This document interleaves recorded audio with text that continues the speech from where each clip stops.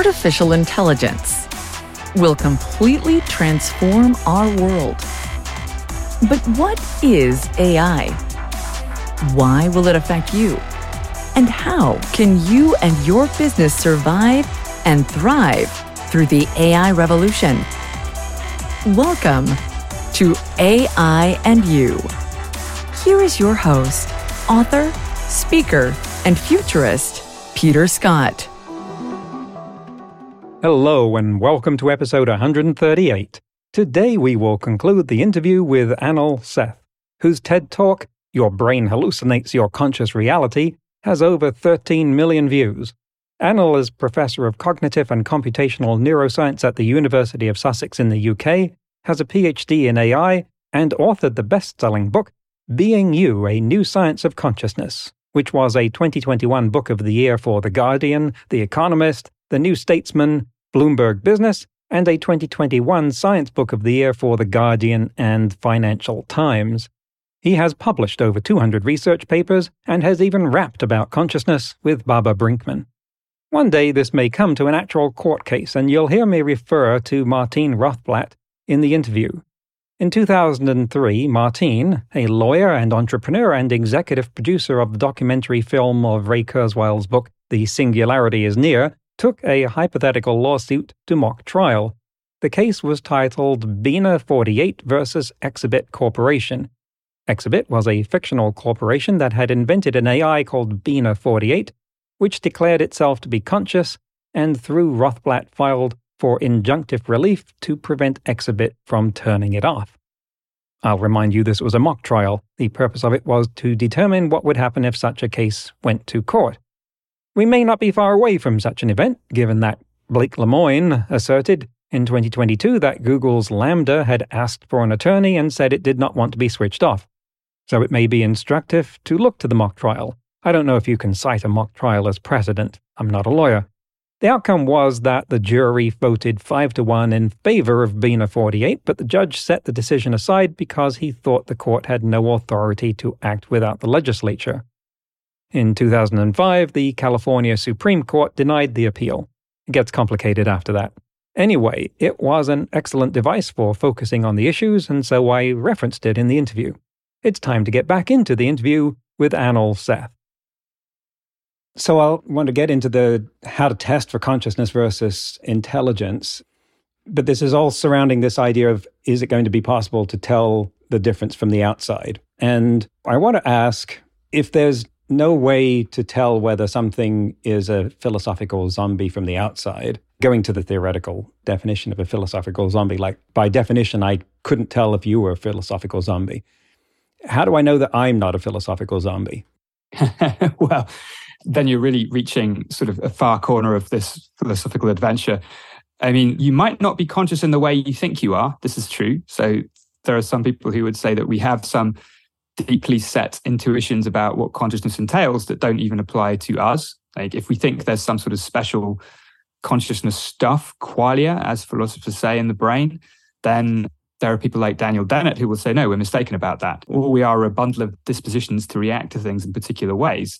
And this is why we imbue mental states with this peculiar consciousness stuff that doesn't really exist. Now, I don't go all the way there. I think consciousness is real. And in fact, I tend to think that it's the only thing we can be really sure of, in this sort of twist on Descartes and other people. Sam Harris has said this, that the fact of consciousness is the only thing that I can be sure of. Everything else is a little bit up for grabs. Doesn't mean I'm conscious in the way I might a priori think I am. But the basic fact of being aware is a starting point, and it would require a lot of evidence to convince me otherwise. But you're right that it's just looking at the behavior of system from the outside is not very satisfactory. And in practice, it's not what people would do anyway. I mean, we would look at what's going on the inside too. And here there are a number of theories of consciousness which make different claims about the necessary and sufficient properties for a system on the inside to be conscious. And one of the big fault lines in this debate, which is relevant to AI, is this thorny question of substrate dependence or substrate independence. And it's a bit jargony again, but the basic idea is very simple. Does consciousness depend on the stuff something is made of? Now, some people are very confident that it doesn't, that consciousness could arise in a system made out of tin cans wired up the right way, if the system was constructed with sufficient complexity in the right way, with the right kind of causal interactions and so on. This is the perspective of functionalism in philosophy, that the substrate doesn't matter, it's just what it does that matters, what it does on the inside and on the outside. The other position is that the substrate does matter, and that consciousness is a kind of thing that only certain systems that are made of a certain kind of stuff can have. And I mean, we know that we're carbon-based life forms and we're living systems. The only conscious systems for which there's any degree of consensus that they're conscious are all living systems. And there's no full consensus. We still argue about whether a lot of other living systems are conscious or not. Now, this really matters, because if consciousness is substrate dependent, if it depends on some way on our nature as living organisms, then however persuasive a system made out of silicon is, that's sort of implementing functions, but with some very, very different underlying mechanism, it won't be conscious. And what's the answer to this? How do we know? Well, I don't think we do know. I'm suspicious of people who make very strong claims either way.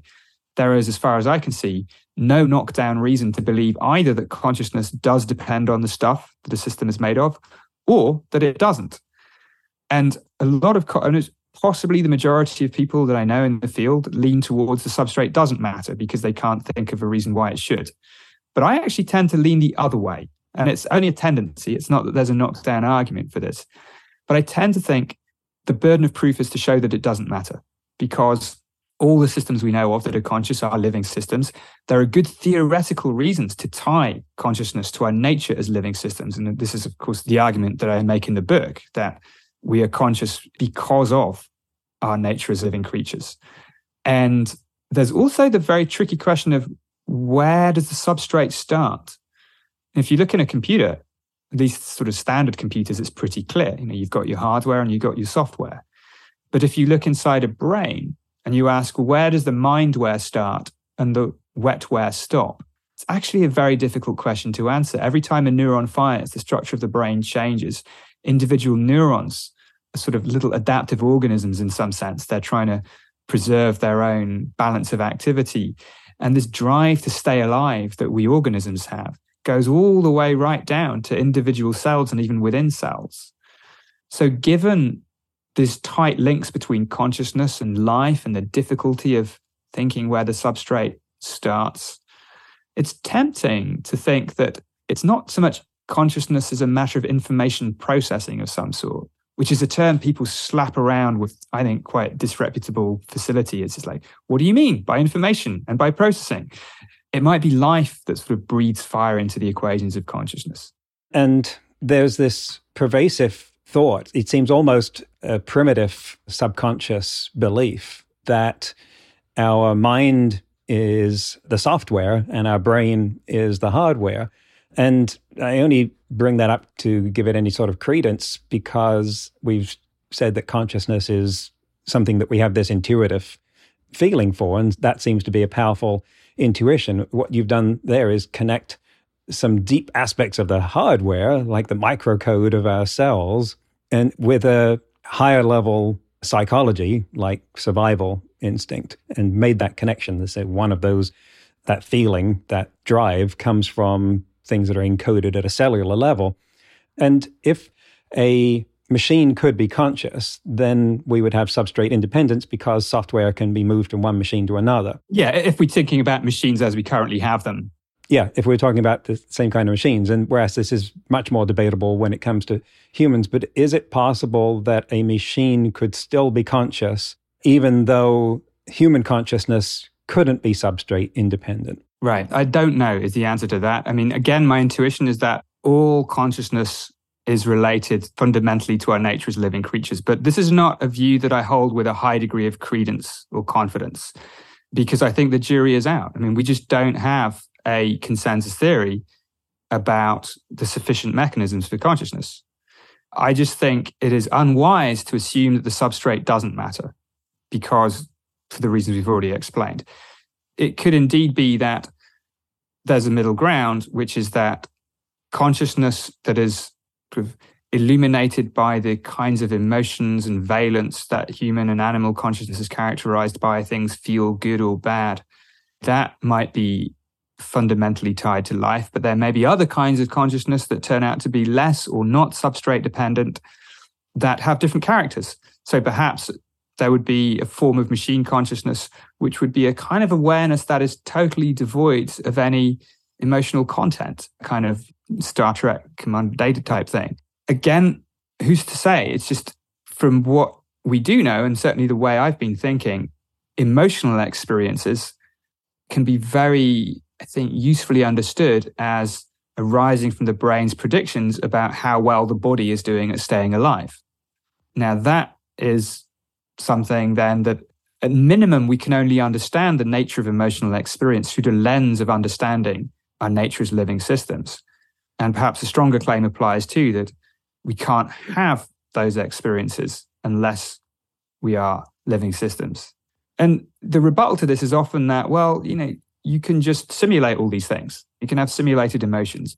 And yes, of course you can, but this doesn't always mean that you instantiate the phenomenon in question.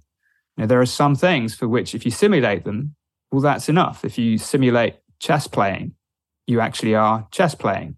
One of my colleagues likes to say you're actually playing the history of chess. That's what most chess computers do. But there are other things for which if you simulate them, it remains just a simulation. And there are very non-controversial examples of this. If you simulate a weather system, as people are very good at doing now, nobody even thinks for a minute that it actually gets wet and windy inside the computer that's simulating a storm. It's purely a simulation. So this isn't to say that consciousness has to be one or the other. It's just to say that we don't really know which it will be, and to make strong assumptions either way is dangerous.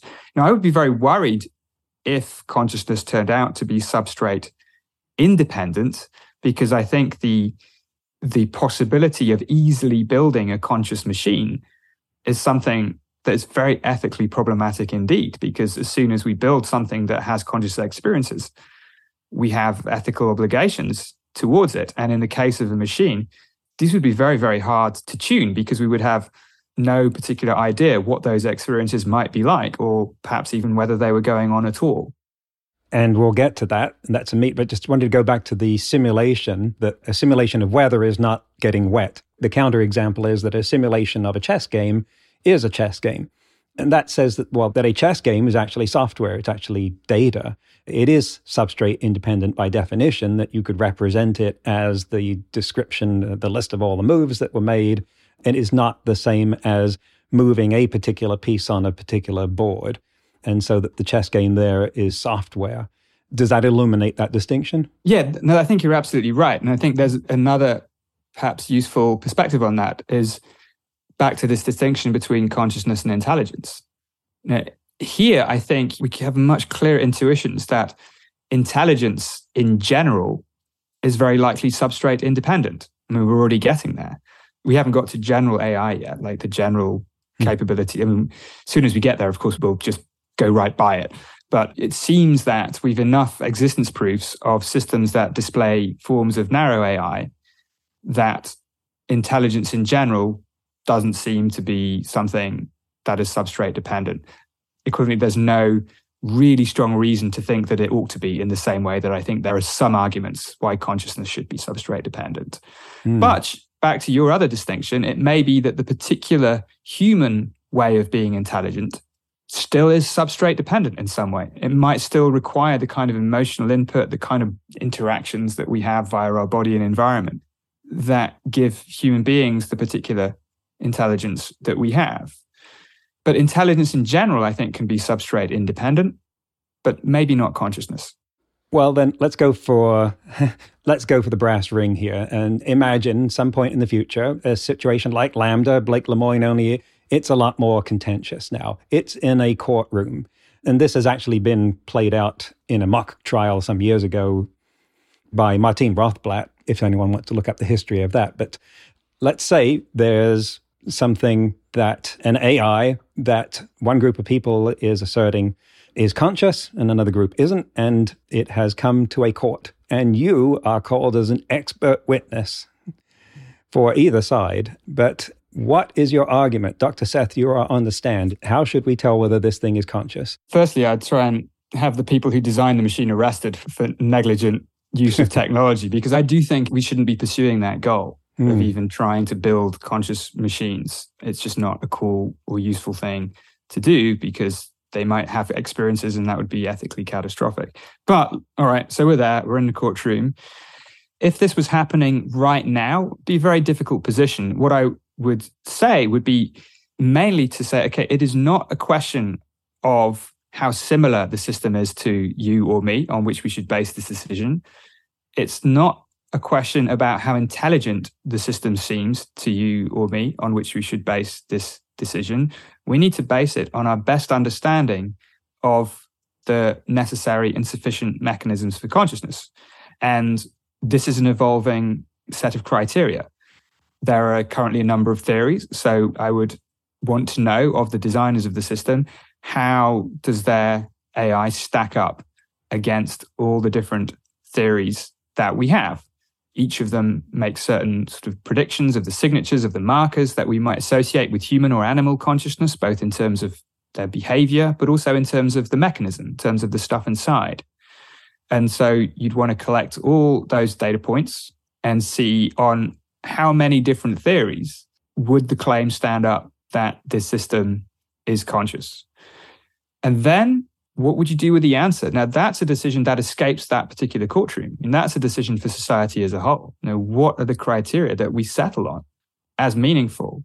And this is why I think these kinds of conversations are very important, because we've seen how much mess can be made with LaMDA and those kinds of hubristic, I think, media disasters, because people are very attracted to this idea. And again, science fiction has treated this very well. Like the science fiction series Westworld done this brilliantly by examining the effects on human psychology that inhabiting a world where there are AIs that give the strong appearance of being conscious are present, and we're encouraged to treat them as if they're not. This turns people into sort of instant psychopaths. It's not a place we want to be.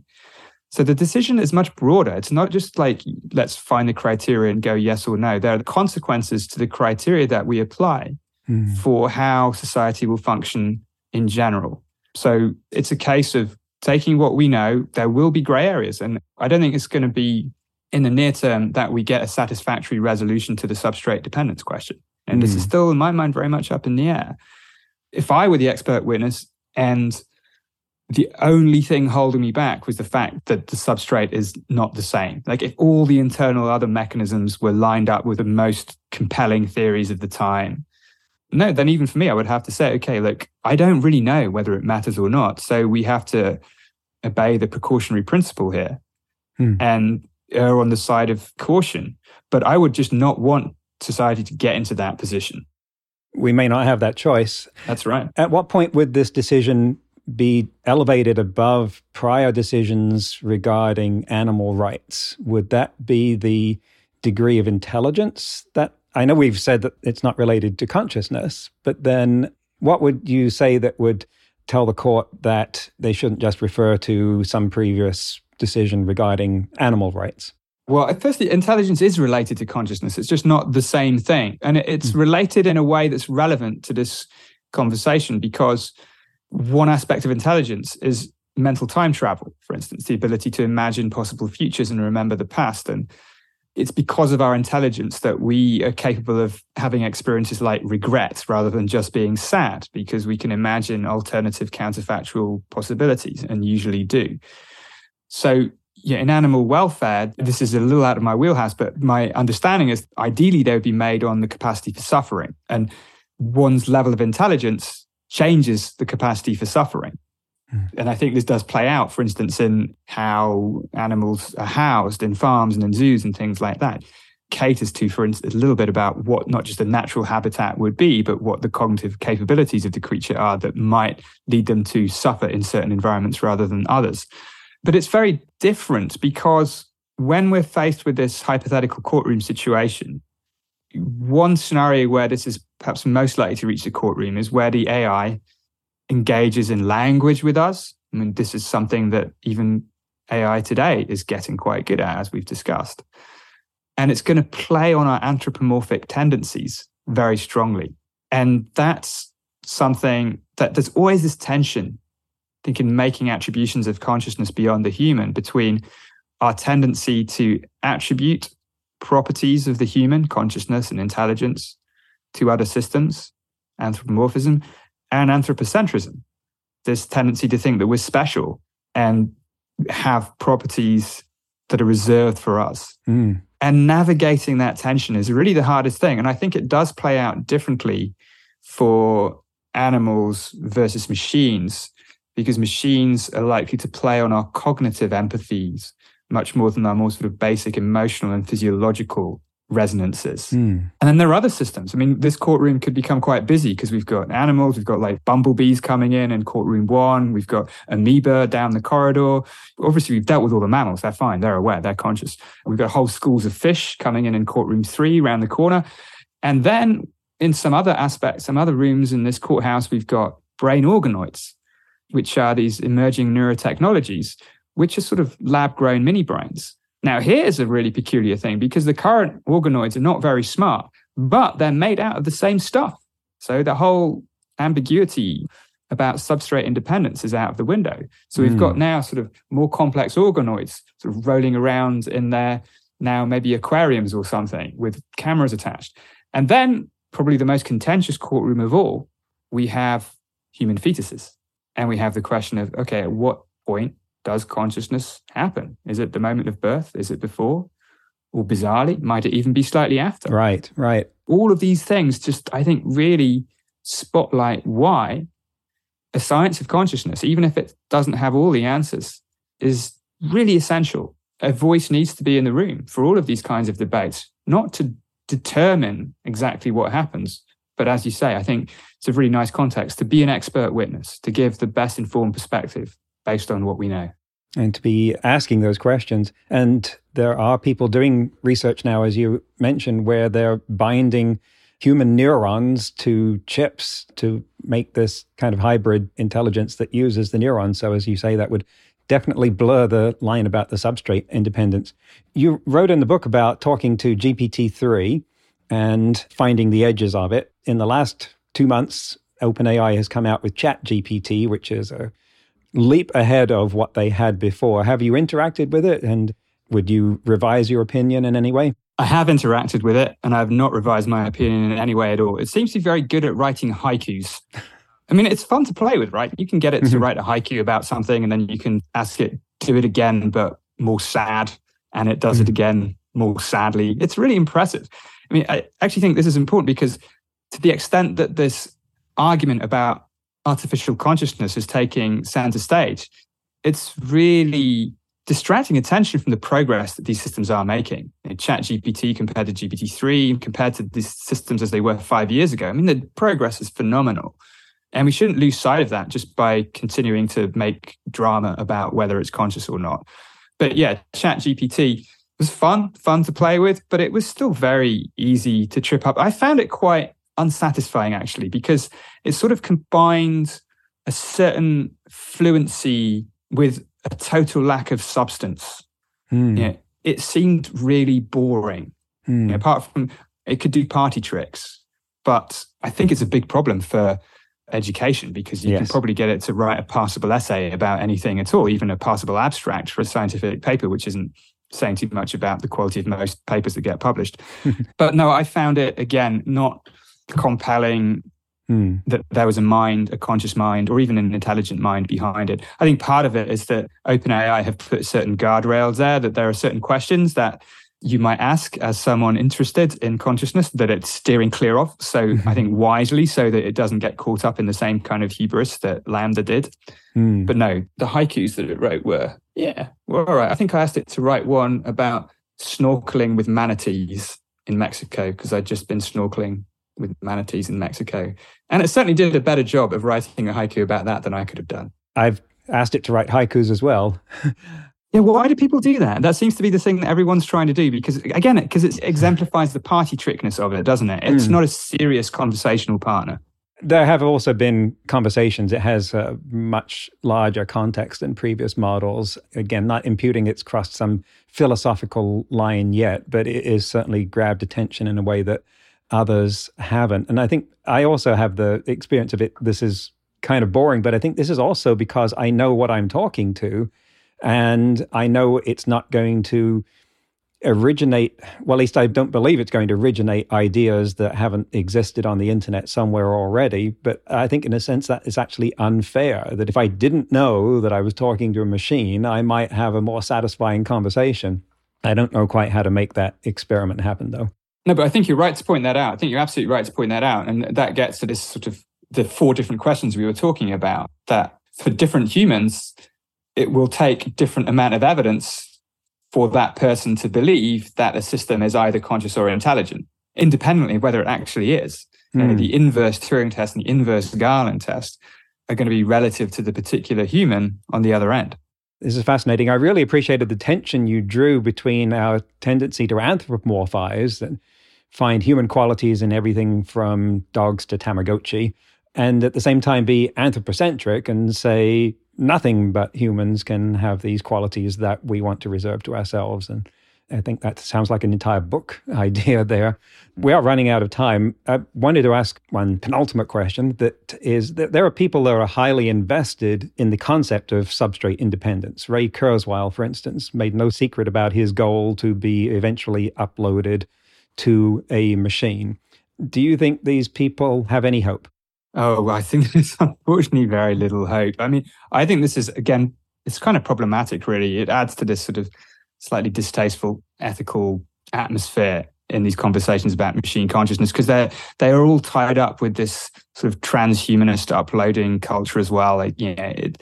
It's very tempting, if you're working in this area, maybe to think of yourself as pivotal to this moment in human transition, and that what's to be gained is not merely being some kind of god where you create a conscious organism, but you gain the prize of immortality too, because you can upload yourself and live forever in pristine circuits of some future neurocomputer.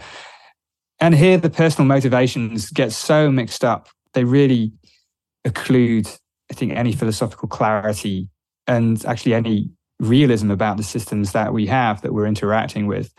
Even if consciousness can be substrate independent, the idea that it's a plausible near future technology, I think, is just nuts. In that area, I think there's a lot more to be worried about life extension technology. I think those are much more plausible. And of course, all the billionaires are investing tons of money in those. And that's going to really, we've got so much inequality already. But the great leveler that everybody dies, within plus or minus X years, once that goes out the window, then we're in real trouble. Thank you. So here you are running a lab, researching consciousness. What would you like, if you dream, for that to have achieved 10 years from now? Sustained funding would be nice. That's one thing. That's always, it's a dream.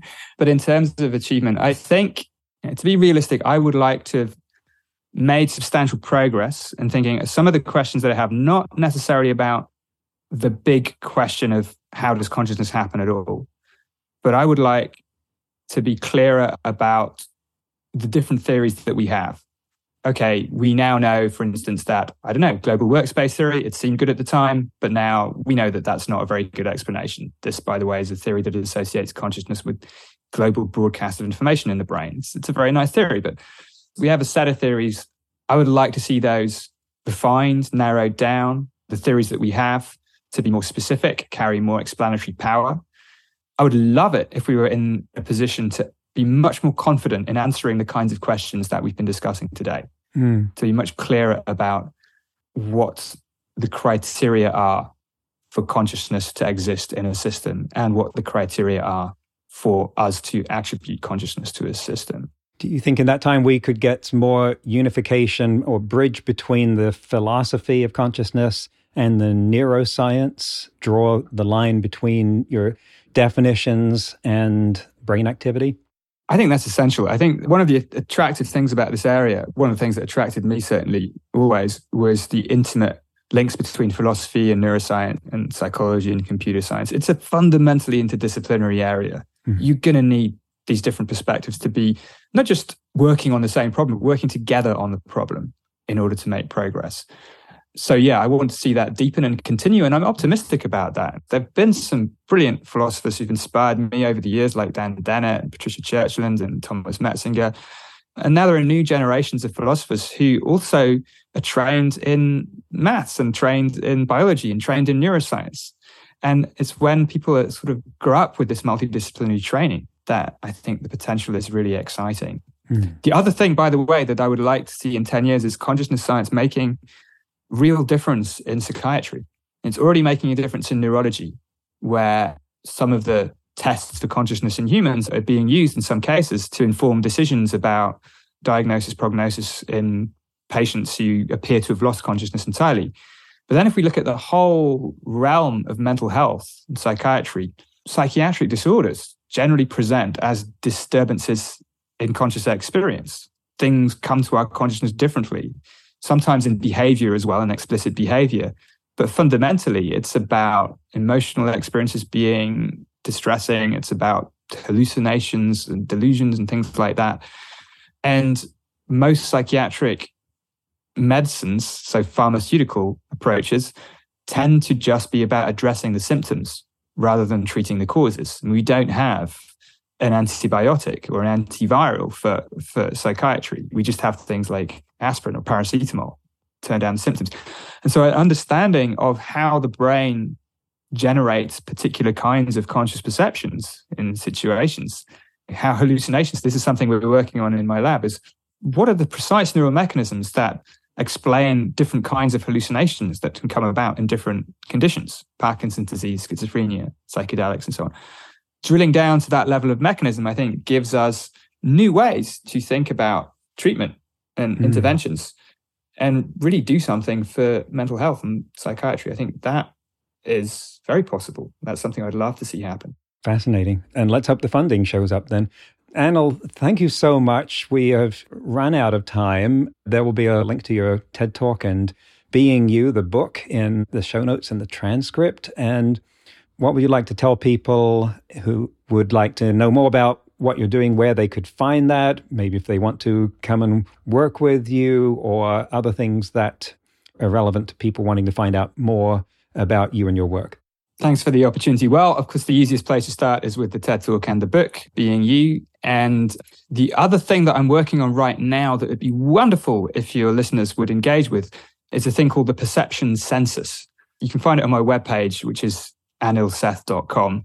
And it's a big online citizen science study of perceptual diversity. Like, one of the implications of my understanding of consciousness as based on the brain's predictions is that we all inhabit a slightly different subjective world, even if we're faced with the same objective world. You know, our brains bring a lot to the party and we all have different brains, but we know very little about inner diversity because it's just private and subjective. We can see that we're different skin colors and heights and body shapes and so on. But unless inner differences get sufficiently dramatic that we start behaving differently and we slap labels on neurodivergent conditions, we'll never know. Like, is the blue sky that I see the same blue that the blue you see?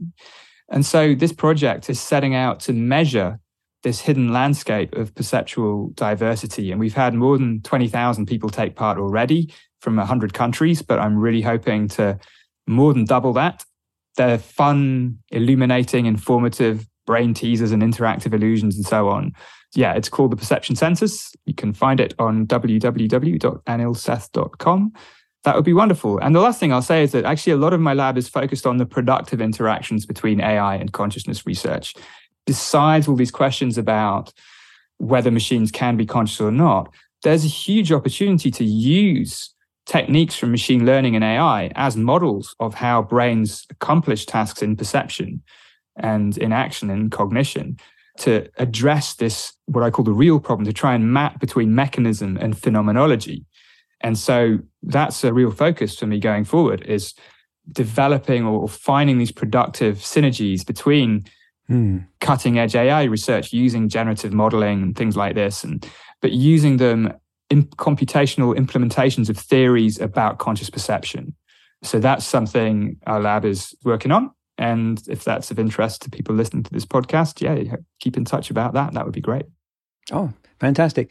Thank you. We have answered many questions and left even more open for future research and debate. But thank you so much, Anil Seth, for coming on AI and You. Thank you, Peter. It's been a real pleasure. That's the end of the interview. I hope you've enjoyed this fascinating romp through the field of consciousness with a top international expert. I was particularly interested in what we discussed about substrate independence and the kind of holes that are being poked at that in arguments about human consciousness. It reminded me of how we have nerve cells in our intestines that are connected to our brains. So we are doing part of our thinking with our digestive system. Think about that the next time you say, "My gut is telling me something." If you enjoyed the episode, please take a moment to give us 5 stars and a review. It makes a huge difference to how many people get to find out about the show. In today's news, ripped from the headlines about AI, the question and answer website Quora launched a platform called POE, standing for Platform for Open Exploration, an iOS app that lets people interact with a number of different AI agents, including, of course, ChatGPT. A spokesman said, quote, "It is designed to be the best way for someone to get an instant answer to any question they have using natural conversation," end quote. So you can see here that the large language models are really coming of age in their ability to be of general use.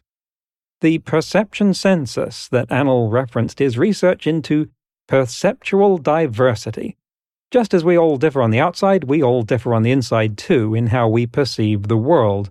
The study involves a series of fun, interactive illusions, brain teasers, and games playing with color, illusion, sound, and more. Participation is easy. All you need is your own computer, and by joining in, you'll help advance the research and learn more about your own powers of perception too. There's a link to it and to Anil's book, Being You, in the show notes and transcript. Next week, my guest will be Risto Uch, a policy researcher at the Future of Life Institute and expert on the European Union AI Act, which we will be talking about. That's next week on AI and You.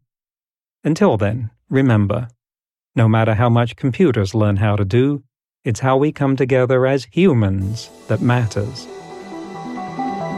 That's all for this episode of AI and You. Please leave a rating and comment and share with your friends. Get the book Artificial Intelligence and You and see more videos and articles at AIandYou.net. That's AIANDYOU.net, where you can also send us your questions. Thank you for listening.